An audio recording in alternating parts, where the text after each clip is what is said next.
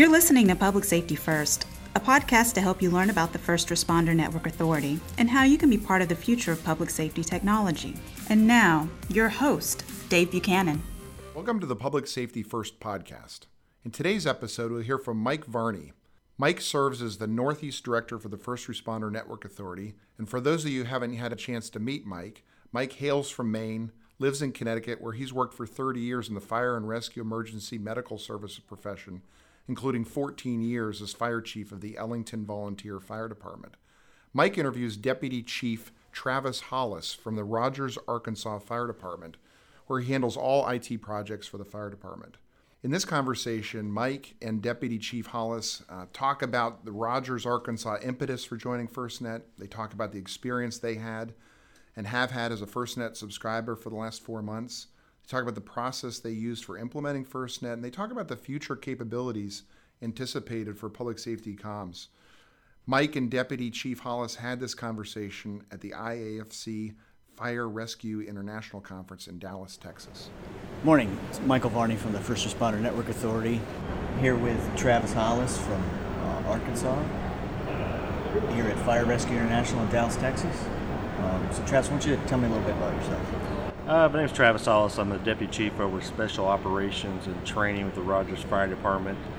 More importantly, I handle essentially all IT technology projects that we face in Rogers. How'd you get involved in the fire service, Travis? So I guess I got bit early as a kid as a bug. My grandfather had some friends on the Tulsa Fire Department.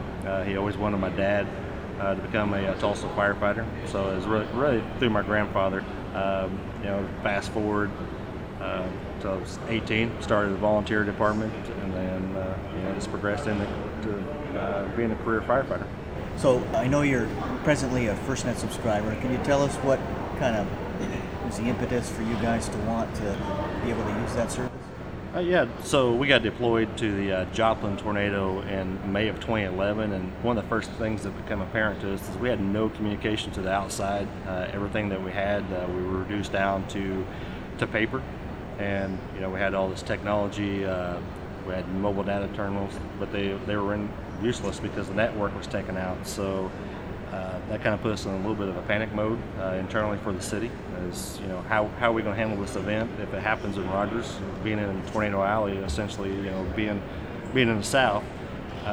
So we started looking around. A few months later, ran into Brian Crawford, who used to be the Plano fire chief, and he was doing a presentation here at FRI talking about FirstNet, and it's like, this is something that we need to migrate towards.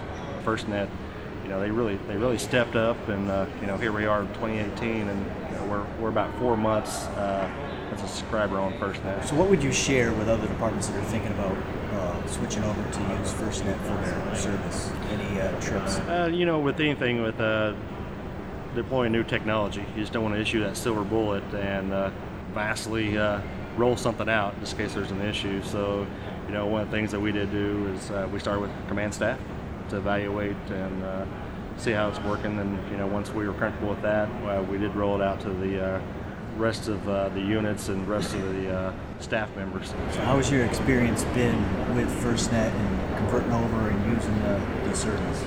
FirstNet makes it very simple. It's simple as changing out a SIM card. With the right tools, within a matter of 2 minutes, you're up and going as a FirstNet user. So it's been fairly seamless. So how have you seen communications change over the last 5 years, and what would you like it to look like in the future? Yeah, so communications, going back to those mobile data terminals, everybody has a problem with reliability a lot of times, it seems. And just being in Walmart headquarters area, Interstate 49 splits down through our city, and that's basically the main street for Northwest Arkansas. So at 8 o'clock in the morning and again at 5 o'clock in the evening, we would start seeing our units on that side of town, they would lose connectivity. So I wrote a batch file to ping Google every second to keep that connection live. And what we suspected, and then we confirmed from our hypothesis, is that they were shedding idle users when there was a heavy use on the network. So the great thing about since we've migrated to FirstNet is we don't see that issue anymore. It's, we got a steady connection when we need it. So when you hear about the Internet of Life safety things and that whole connectivity with sensors, etc., what do you think about how you think everything will leverage that? As we move forward, I can just see endless possibilities for Internet of Things, especially life safety things. My Apple Watch here, it knows my heart rhythm, so that got me thinking. I see a day where your watch or your wearable knows that you're having a medical event before you even do.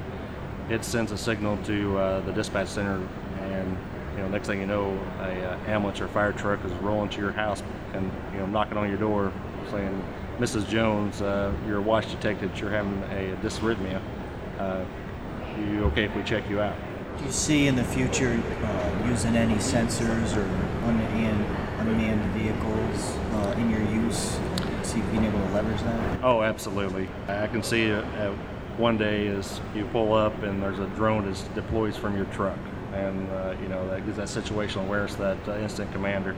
I see, even to the point of not even issuing radios to riding positions.